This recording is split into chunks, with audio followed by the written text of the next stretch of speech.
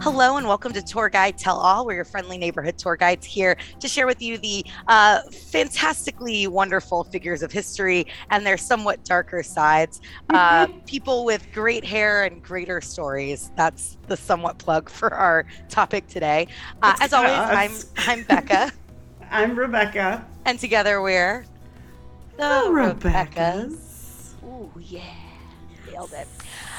So first and foremost, we want to thank you as always for tuning in, listening. We want to give a big shout out to our patrons who we love and are amazing. Thank you to everybody who's been coming out on tours with us. We're sort of in the dog days of summer, but it's always wonderful to have people joining us, podcast listeners joining us on tour. And if you're thinking August is too hot, we agree. Think about coming to DC September, October, November, and taking a tour with us. Fall is really the best time to be in DC. It's less crowded and less hot. 100% agree. If the August is too much for you, and it really is too much for everyone, come visit us in the fall. We are really great when we're not sweating. I also would like to say great hair and greater stories. That's really us, actually, as it turns out, me and Becca. Also, it is the person we're going to talk about today. George Armstrong Custer. We're going to talk about Custer and Custer's Last Stand, which is better known as the Battle of Little Bighorn. And Custer is great. He is someone, I feel like we talk about people like this a little bit on this pod often. He's a little bit of a fool and a charmer, and in that way kind of reminds me of Dan Sickles in a way. Not his personal life. His personal life's actually like almost rock solid, but we'll get to that in a bit. But he has fantastic hair. I will go so far as to say the best head of hair ever produced by West Point. They should really put that in their marketing material. Eat your heart out, Eisenhower.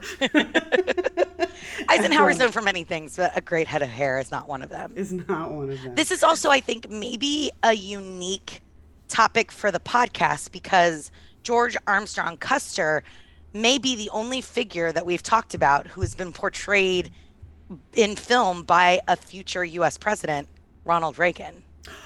Right. Ooh. Reagan plays Custer in a 1940s film called Santa Fe Trail, which is not great.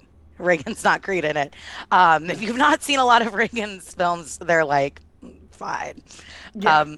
Very much of the era. But it's not often that we talk about a historical figure who was portrayed by an American president. Fantastic. That's your fun movie fact for today's episode. I love that so very much. Custer is great, and I have fun dragging George Armstrong Custer a lot, so this is gonna be a good time. I would like to do a note on terms. The battle we're gonna have happen here, the Battle of Little Bighorn, is known. The Native American name for it is the Battle of the Greasy Grass. In any event, it takes place in what is now Montana. And Native American is the proper usage today, but it was not when Custer was alive. They would have referred to them as Indians.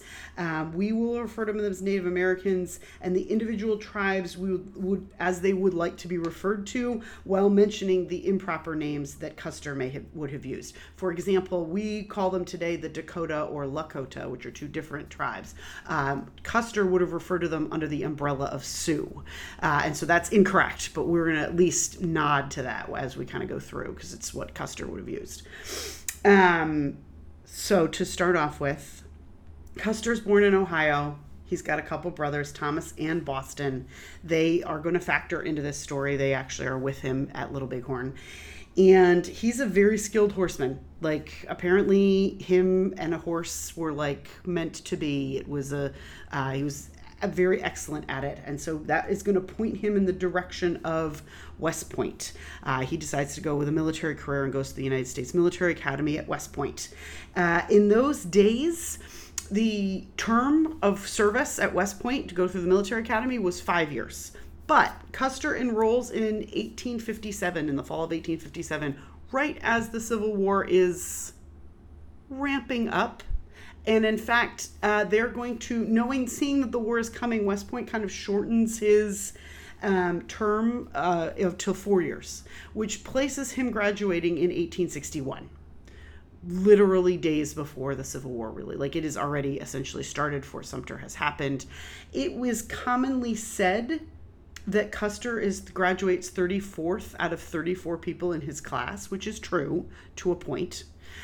Custer received a record number of demerits. He was apparently very good at pushing everyone's buttons and very good at testing boundaries, and was a practical joker and a number of things. But the fact that he was last in his class should be tempered with the knowledge that 23 students drop out for academic issues.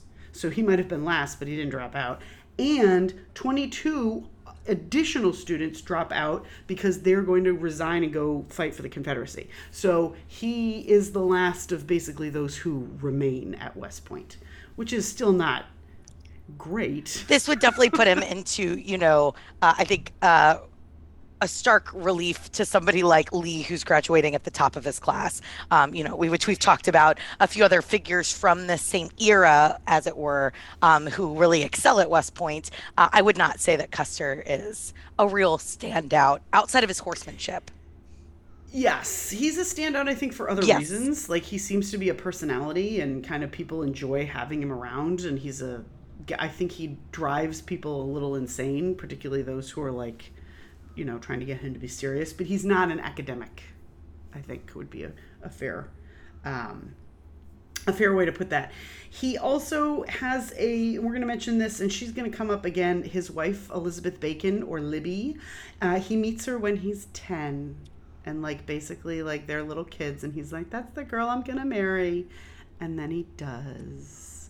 They're formally introduced right after he graduates from West Point, and she's not impressed at all. It takes him a while to woo her. They marry 14 months after they meet, and she proves extremely devoted to him, which we'll kind of get into a little bit later on. The Civil War, he is literally in the Civil War from Bull Run to Appomattox, the beginning to the end. Bull Run is less than a month after he graduates from West Point. So here he is, a newly minted second lieutenant, and all of a sudden, literally thrust into battle. The very first sort of major engagement of the Civil War. He has very quickly develops a reputation for something called Custer's luck. Which foreshadowing. Foreshadowing. Yeah, it runs out. But for now, Custer's luck is basically that he can skate right up to the edge of doing something he's not supposed to, and no one seems to care. If he gets caught, there aren't really consequences, and people just say, oh, shucks, look at that George Armstrong Custer. He's really just a swell guy. He's known as Aughty. That's his nickname. Apparently, as a child, he couldn't pronounce his middle name, and so Aughty is the name that he's stuck with. But he is going to kind of hook up with the right people in the midst of the Civil War.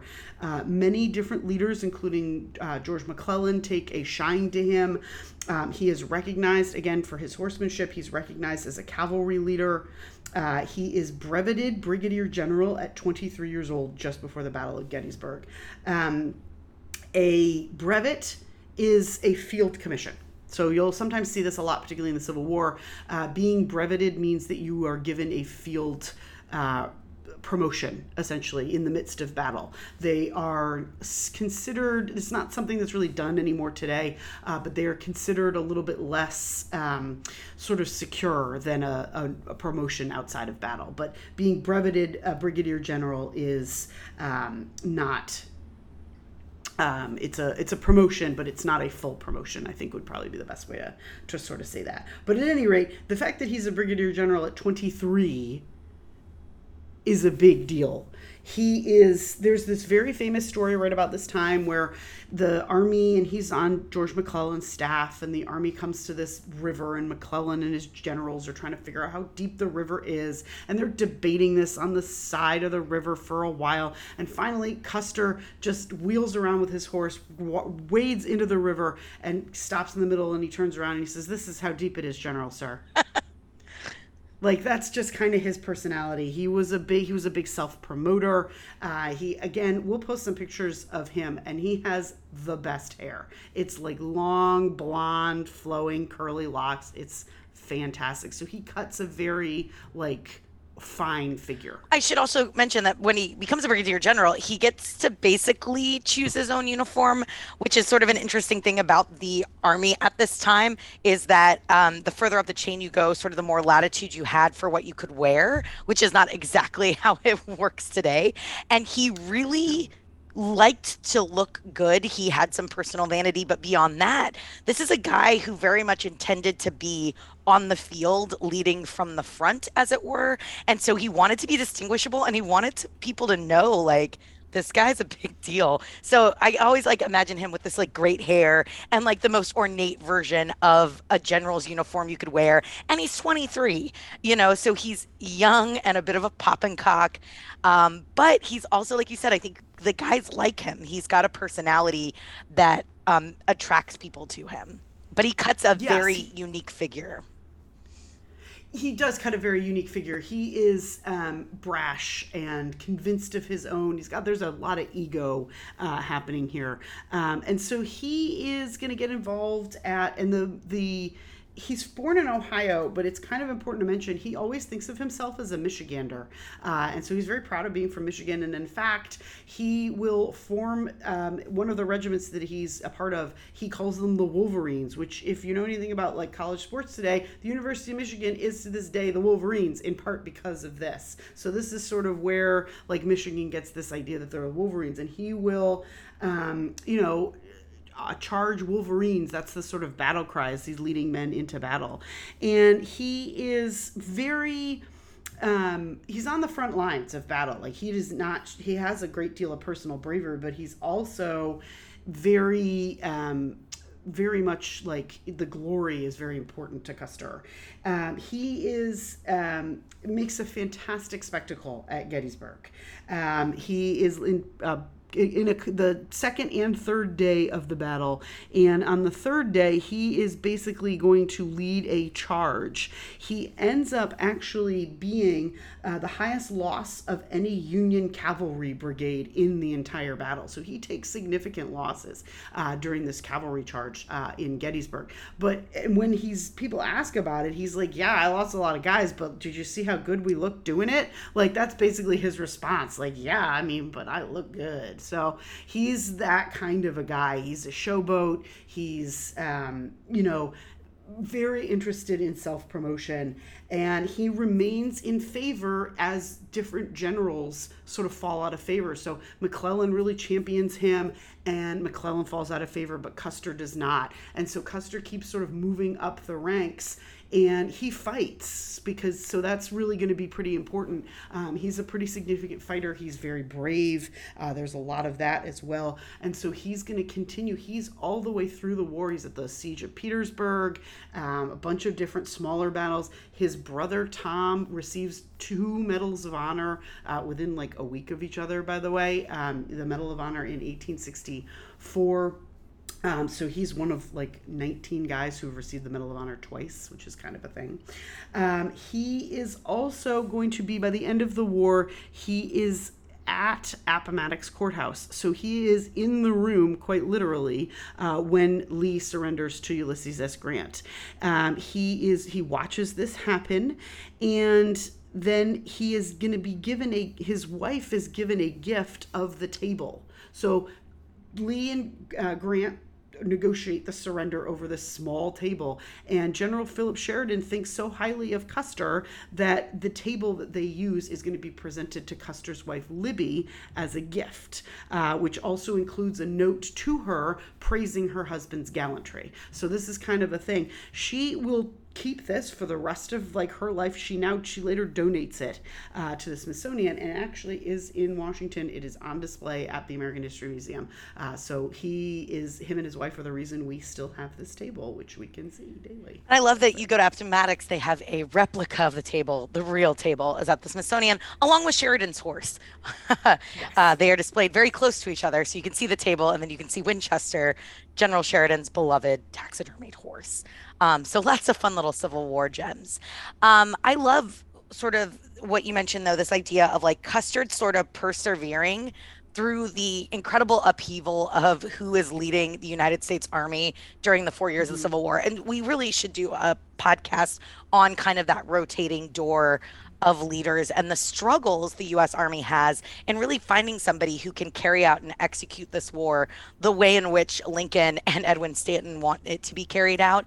And Custer does always seem to kind of stay in the mix no matter who else falls out of favor. And I think a big part of it too is his willingness to be in the field, to be at the front. This is not an officer who's hanging back. This is not an officer that's cautious when it comes to No. avoiding danger. And that is going to work out for Custer in that when we get to April of 1865, his reputation is quite vaunted. Yes, he is. By April of 1865, he's only 25 years old.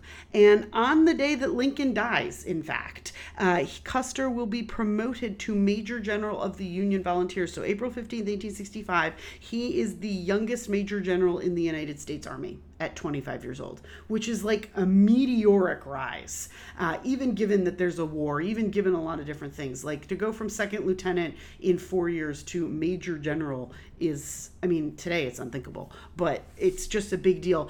10 days after that, he is going to participate, a couple of weeks after that, he's going to participate in the Grand Review of Troops in Washington, D.C. So there's this big victory parade.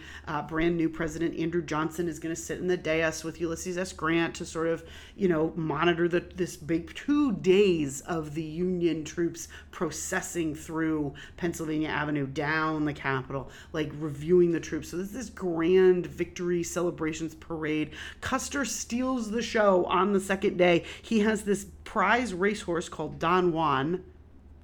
There you go. Which is worth a lot of money then, which would be more money today. He is going to ride in the victory parade, and according to him, the horse bolted. Like the horse gets scared and freaked out and bolts, and so he ends up riding ahead of the sort of troops that he's supposed to be leading. What it looks like to spectators is that Custer kind of spurs the horse on because he wants to have the show. So depending on whose version of this you decide to believe, he either makes a spectacle of himself on purpose or the horse bolts. I'm going to go with the fact that he made a spectacle of himself on purpose. But what do I know?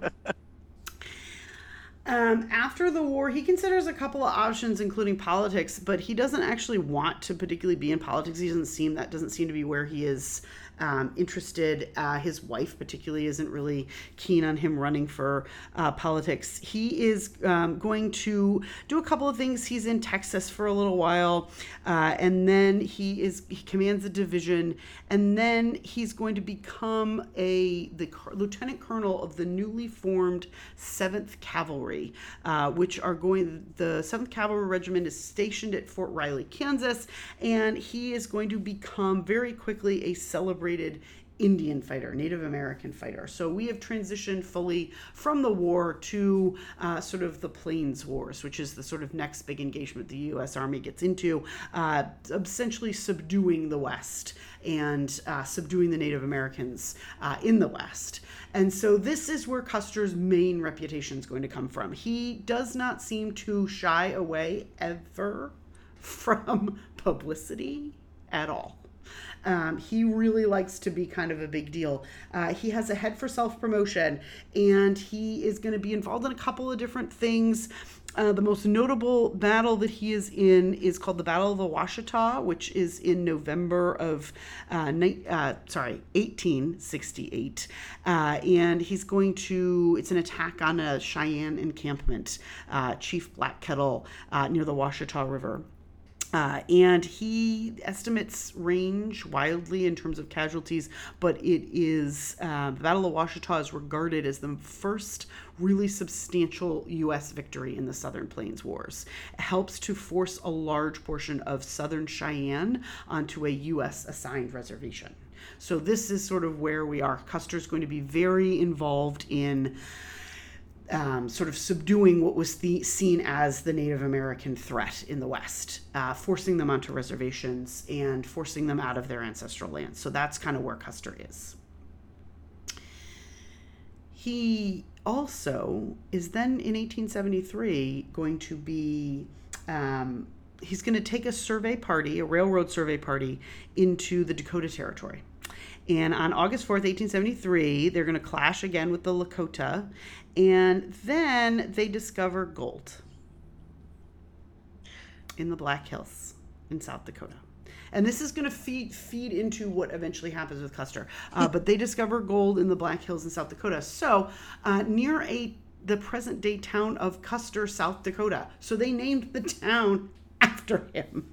The town that you're probably more familiar with, though, is called Deadwood. Yeah. Yes. So this is that gold rush. Custer is part of the group that actually finds gold in South Dakota.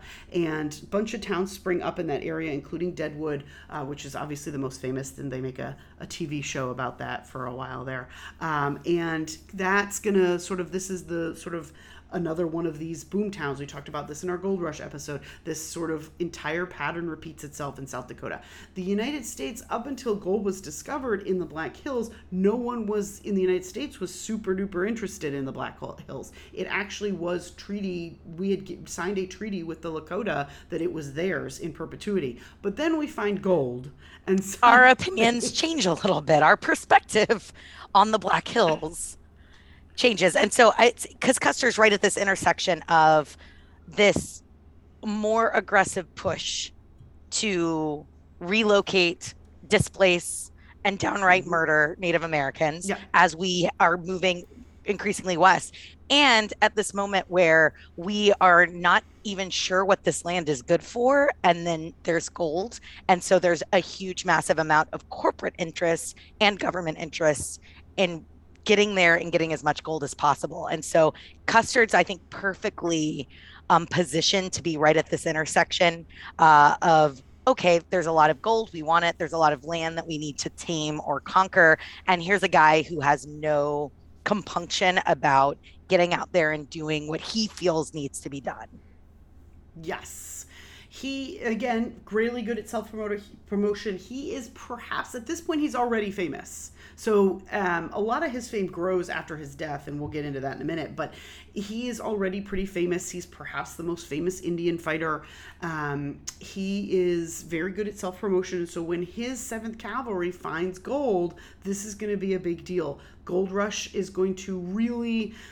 people rush into South Dakota. You have this famous name. You've got gold. Suddenly, our treaty obligations to the Lakota are completely irrelevant, and they're going to...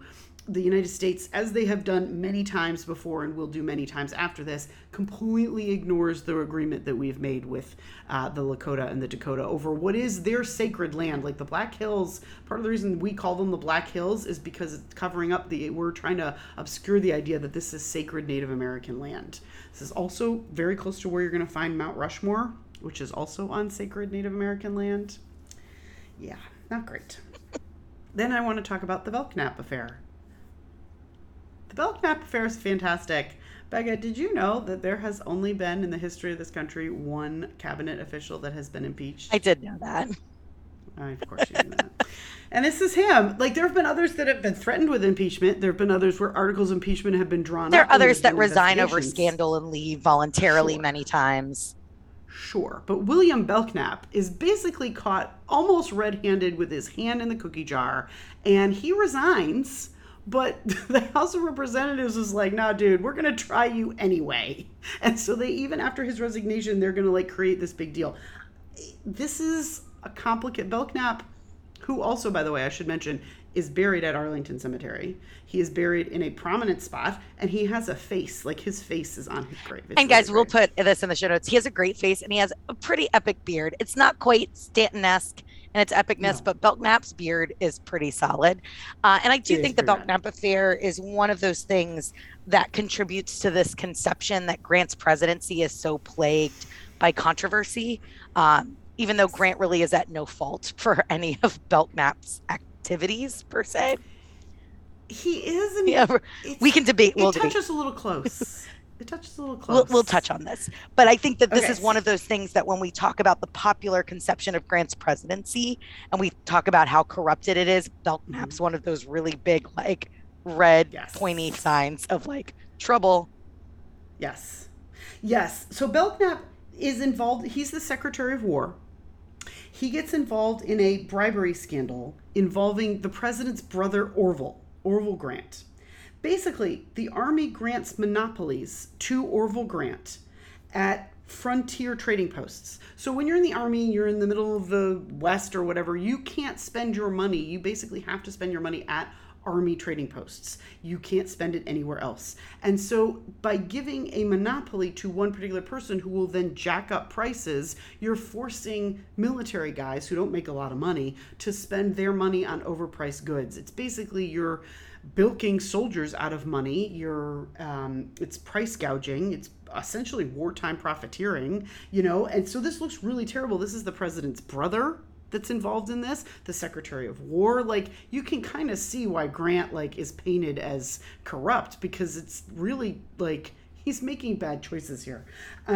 Custer gets involved in this because he testifies to Congress, and this is a big deal. Again, he's famous, so he's going to come in front of Congress, and obviously they didn't have flashing photography and all that back then, but you can imagine today, this massive congressional hearing, all sorts of reporters. That's kind of this atmosphere. Custer is a big famous guy.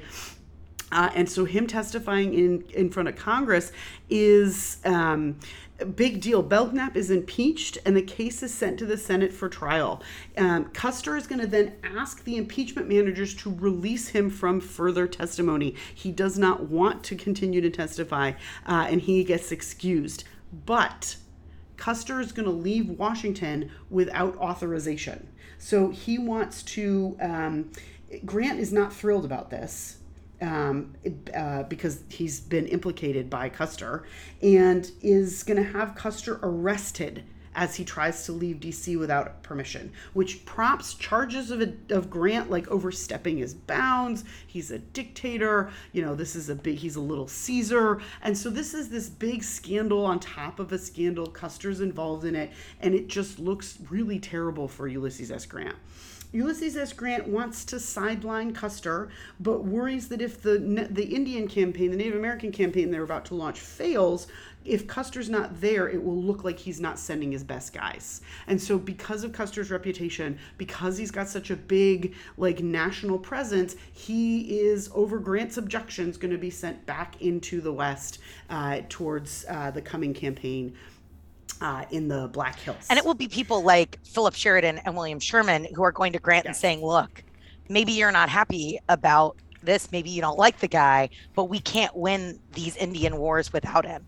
Custer's got some very important people who, despite all of this, are very much going to go to the president and convince Grant to keep Custer in place where he needs to be in their mind. Right. And they also say, look at this, if this fails and you haven't sent Custer, you're going to look stupid.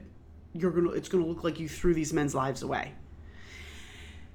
And I also should mention Ulysses S. Grant, he actually was relatively, not by our standards, but by his standards, had a relatively sympathetic policy towards the Native Americans. That's going to change really fast, but he actually is going to be the first person to appoint a Native American to a presidential cabinet.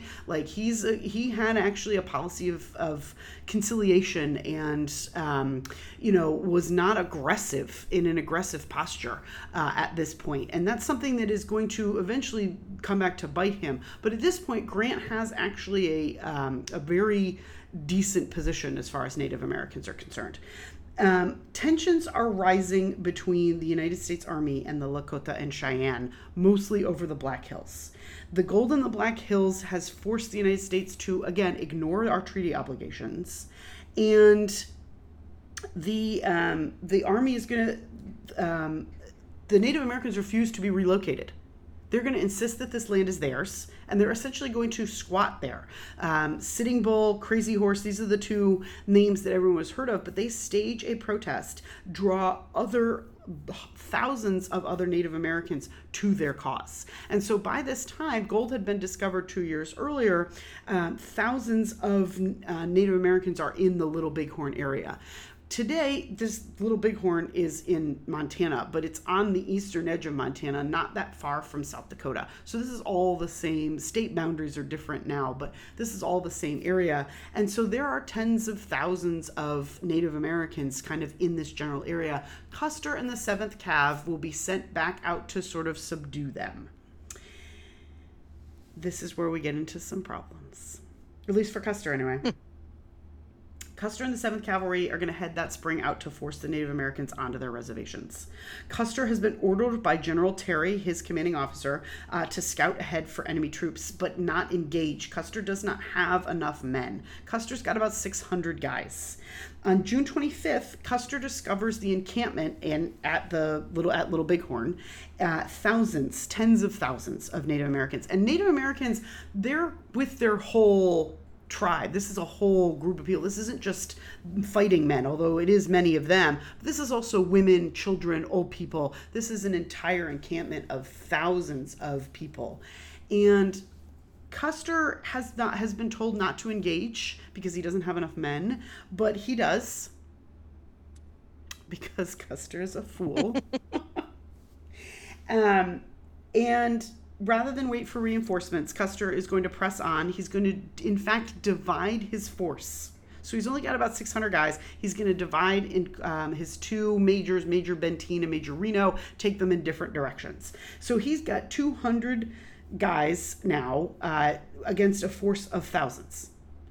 Sitting Bull, who's older, is going to direct the women and children to safety, but Crazy Horse is the warrior. He's going to ride into battle, and they are the United States Army is quickly overwhelmed by over 3,000 Lakota and Cheyenne and Arapaho warriors.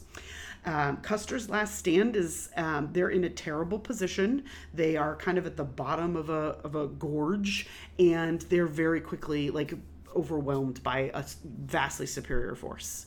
They all 200, just to speed to the end, all 200 of Custer's men, the men under his direct command, will die within the space of about 3 hours, including Custer. It is, reports of this are varied. There's obviously no surviving account from anyone in the United States, but so all the accounts of this battle we have are from the Native American combatants, for whom English is not their native language, for whom they have an axe to grind of their own. So a lot of the sort of firsthand accounts of what happens in Custer's last moments are chaotic, they are confusing, and there's a bunch of different, we will never probably really know sort of exactly what happens. What scholars now think is that Custer dies relatively early, which would account for the confusion of his men. They're facing a superior force, and their leader has died. They're confused. They don't quite know what to do, and their discipline falls apart. And that sort of seems to be what kind of happens to Custer, and sort of how they are so easily overwhelmed. So all 200 men under Custer's direct command die. The other two, Major Benteen and Major Reno, one of them will engage the Native Americans a little later on and live to tell about it. The other one kind of runs away and is going to be seen as the villain of this in the aftermath of all of this. Marcus Reno is going to be the one who kind of takes a lot of the, because he survives, he kind of takes a lot of the blame for this. And in the aftermath, the Dakota attack the other two parts of the 7th Cav, who are reinforced a day later. So General Terry shows up with reinforcements and they're shores up the 7th Cavalry position. Custer's body is going to be discovered near his two brothers. They're all going to be buried at Last Stand Hill. They're going to be buried very close to where they fall. And this happens, I should mention, June 25th is the day of the Battle of Little Bighorn. News doesn't travel instantly back then. We don't have the Twitters or the TikToks. So news arrives relatively speedily back east, though, and hits right on July 4th. This is not any July 4th, Becca, is it? It's not, no. It's the centennial. It's like the big 100th anniversary. It's so exciting. Huzzah for America. We've made it through the Civil War. We've come back reunited. We're conquering the West. And then Yes. news breaks of what is seen by many as this sort of debilitating, horrifying defeat of these brave American heroes at the hands of these, bloody, terrible savages. And so this is going to rile people up in a big way. Yes.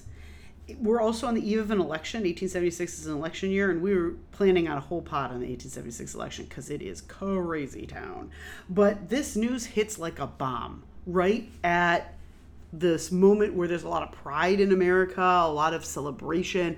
All of the sudden, like, our westward expansion has been halted by these bloodthirsty Native Americans who are massacring American soldiers. And so this is really going to cause a right hand turn in the sort of mood of the country.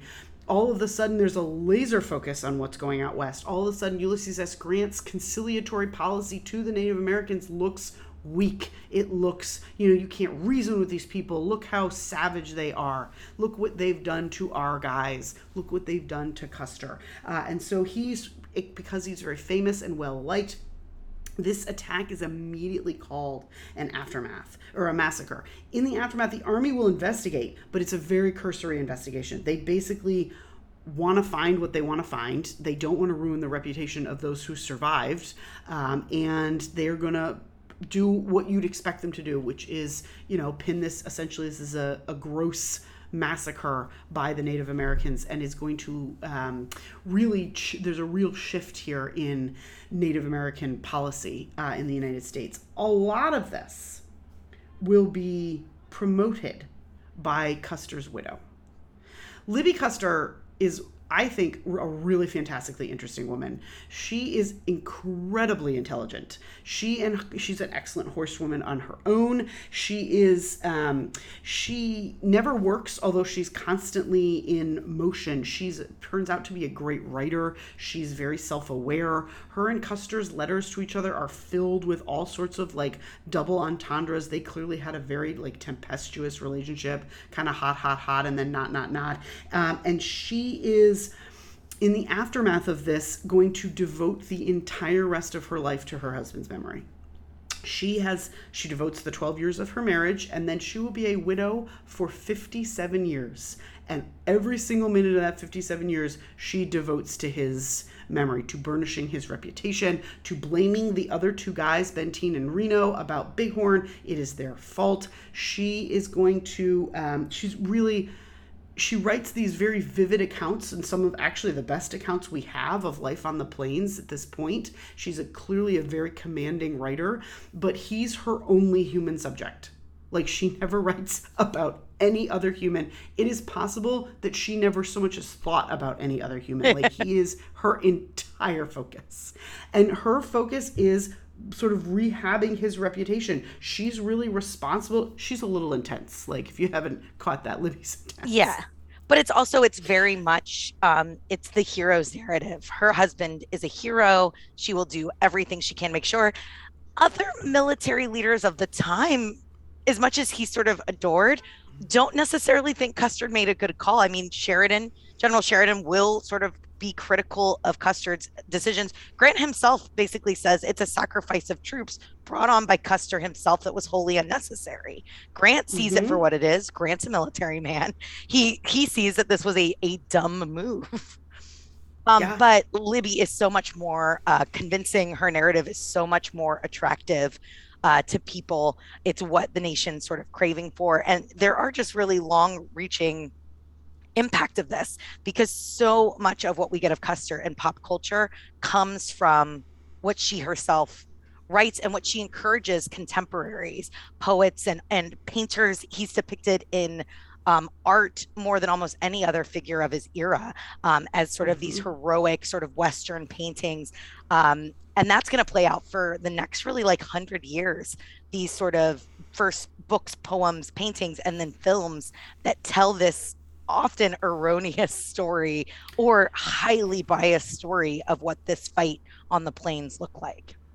It's really amazing that she turns this into like the Battle of Little Bighorn becomes Custer's last stand. She sort of morphs this very consciously, and she knows she's doing this. She morphs this into like the Battle of Thermopylae, last stand, like that's the sort of mythology that she creates and promotes. And really, like, there's a painting that is commissioned in part by her that basically gets attached to Budweiser and is in every single bar in the West for like decades of Custer's Last Stand. It is very possible you've seen a copy of this painting. It's a very famous painting of Custer's Last Stand. It's this very valorized view of her husband, of his reputation. A year after his death, she's going to spearhead moving his body from the Little Bighorn where it had been. She insists that he should be buried at West Point, at the military cemetery at the academy at West Point, which is where he is today, and ultimately where she would be buried with him. She is just she's extraordinary.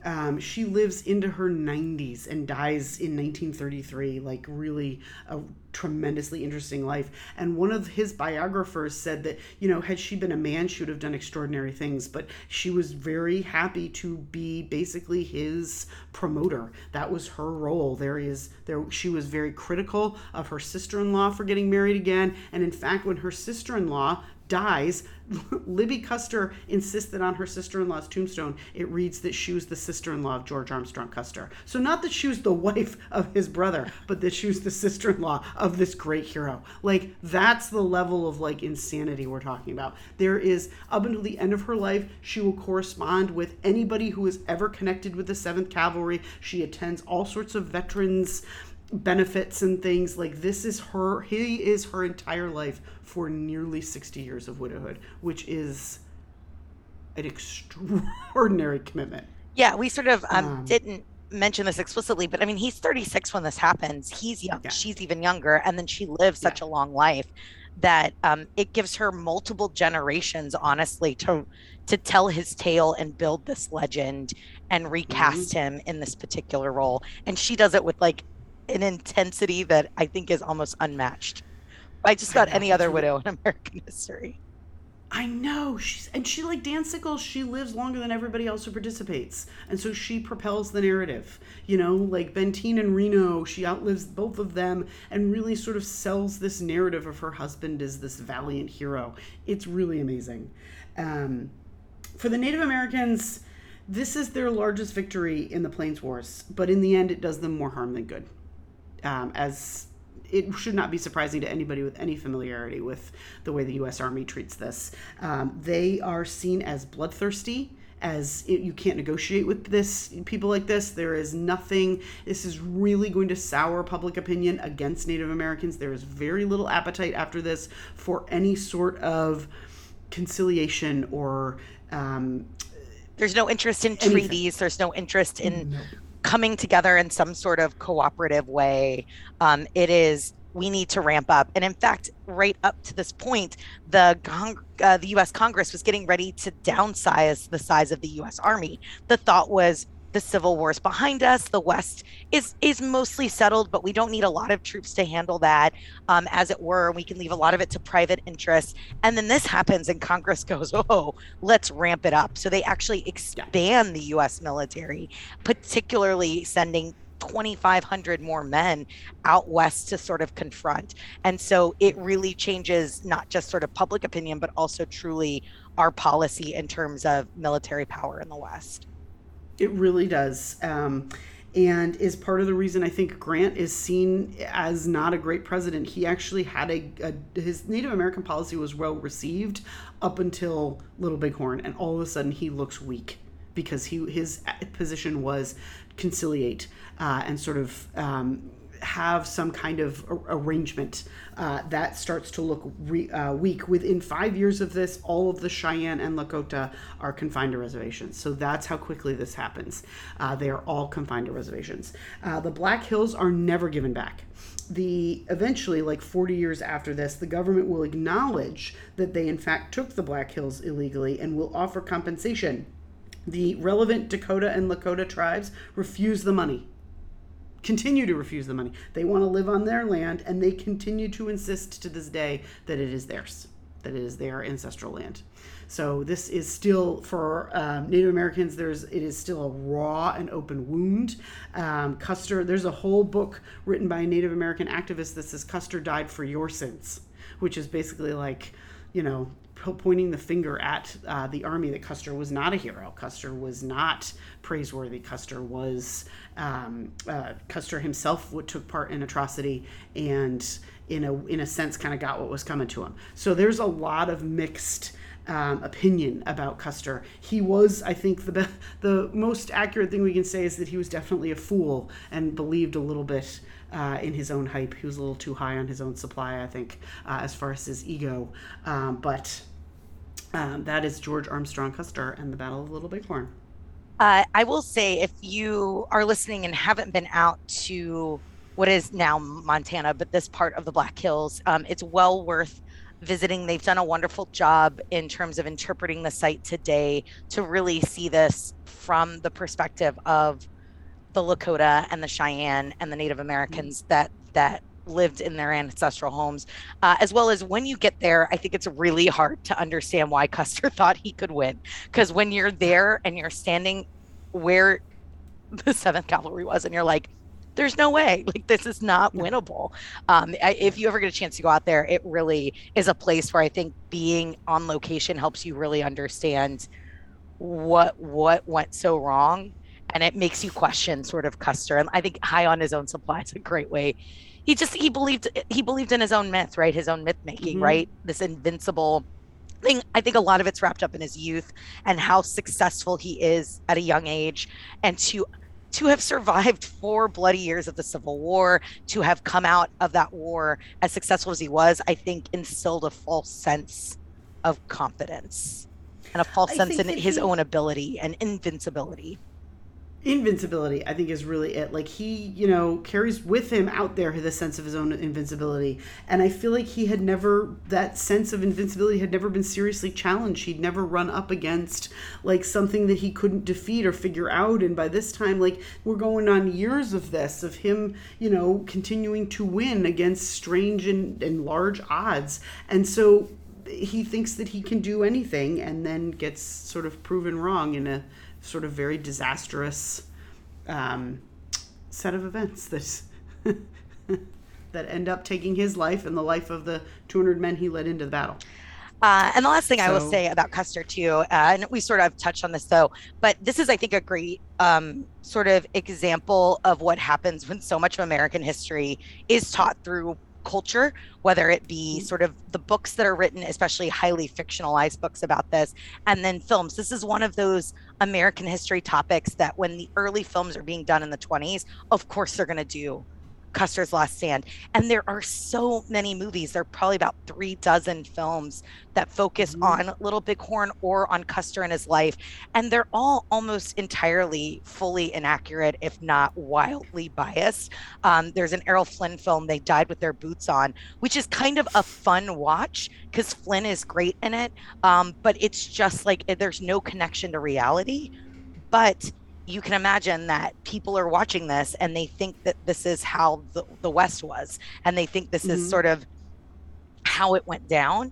And I think that when we talk today about really understanding America's past, we have to also understand how much of these events almost immediately get twisted and distorted through a wider cultural lens. And of course, Libby plays such a big role in that.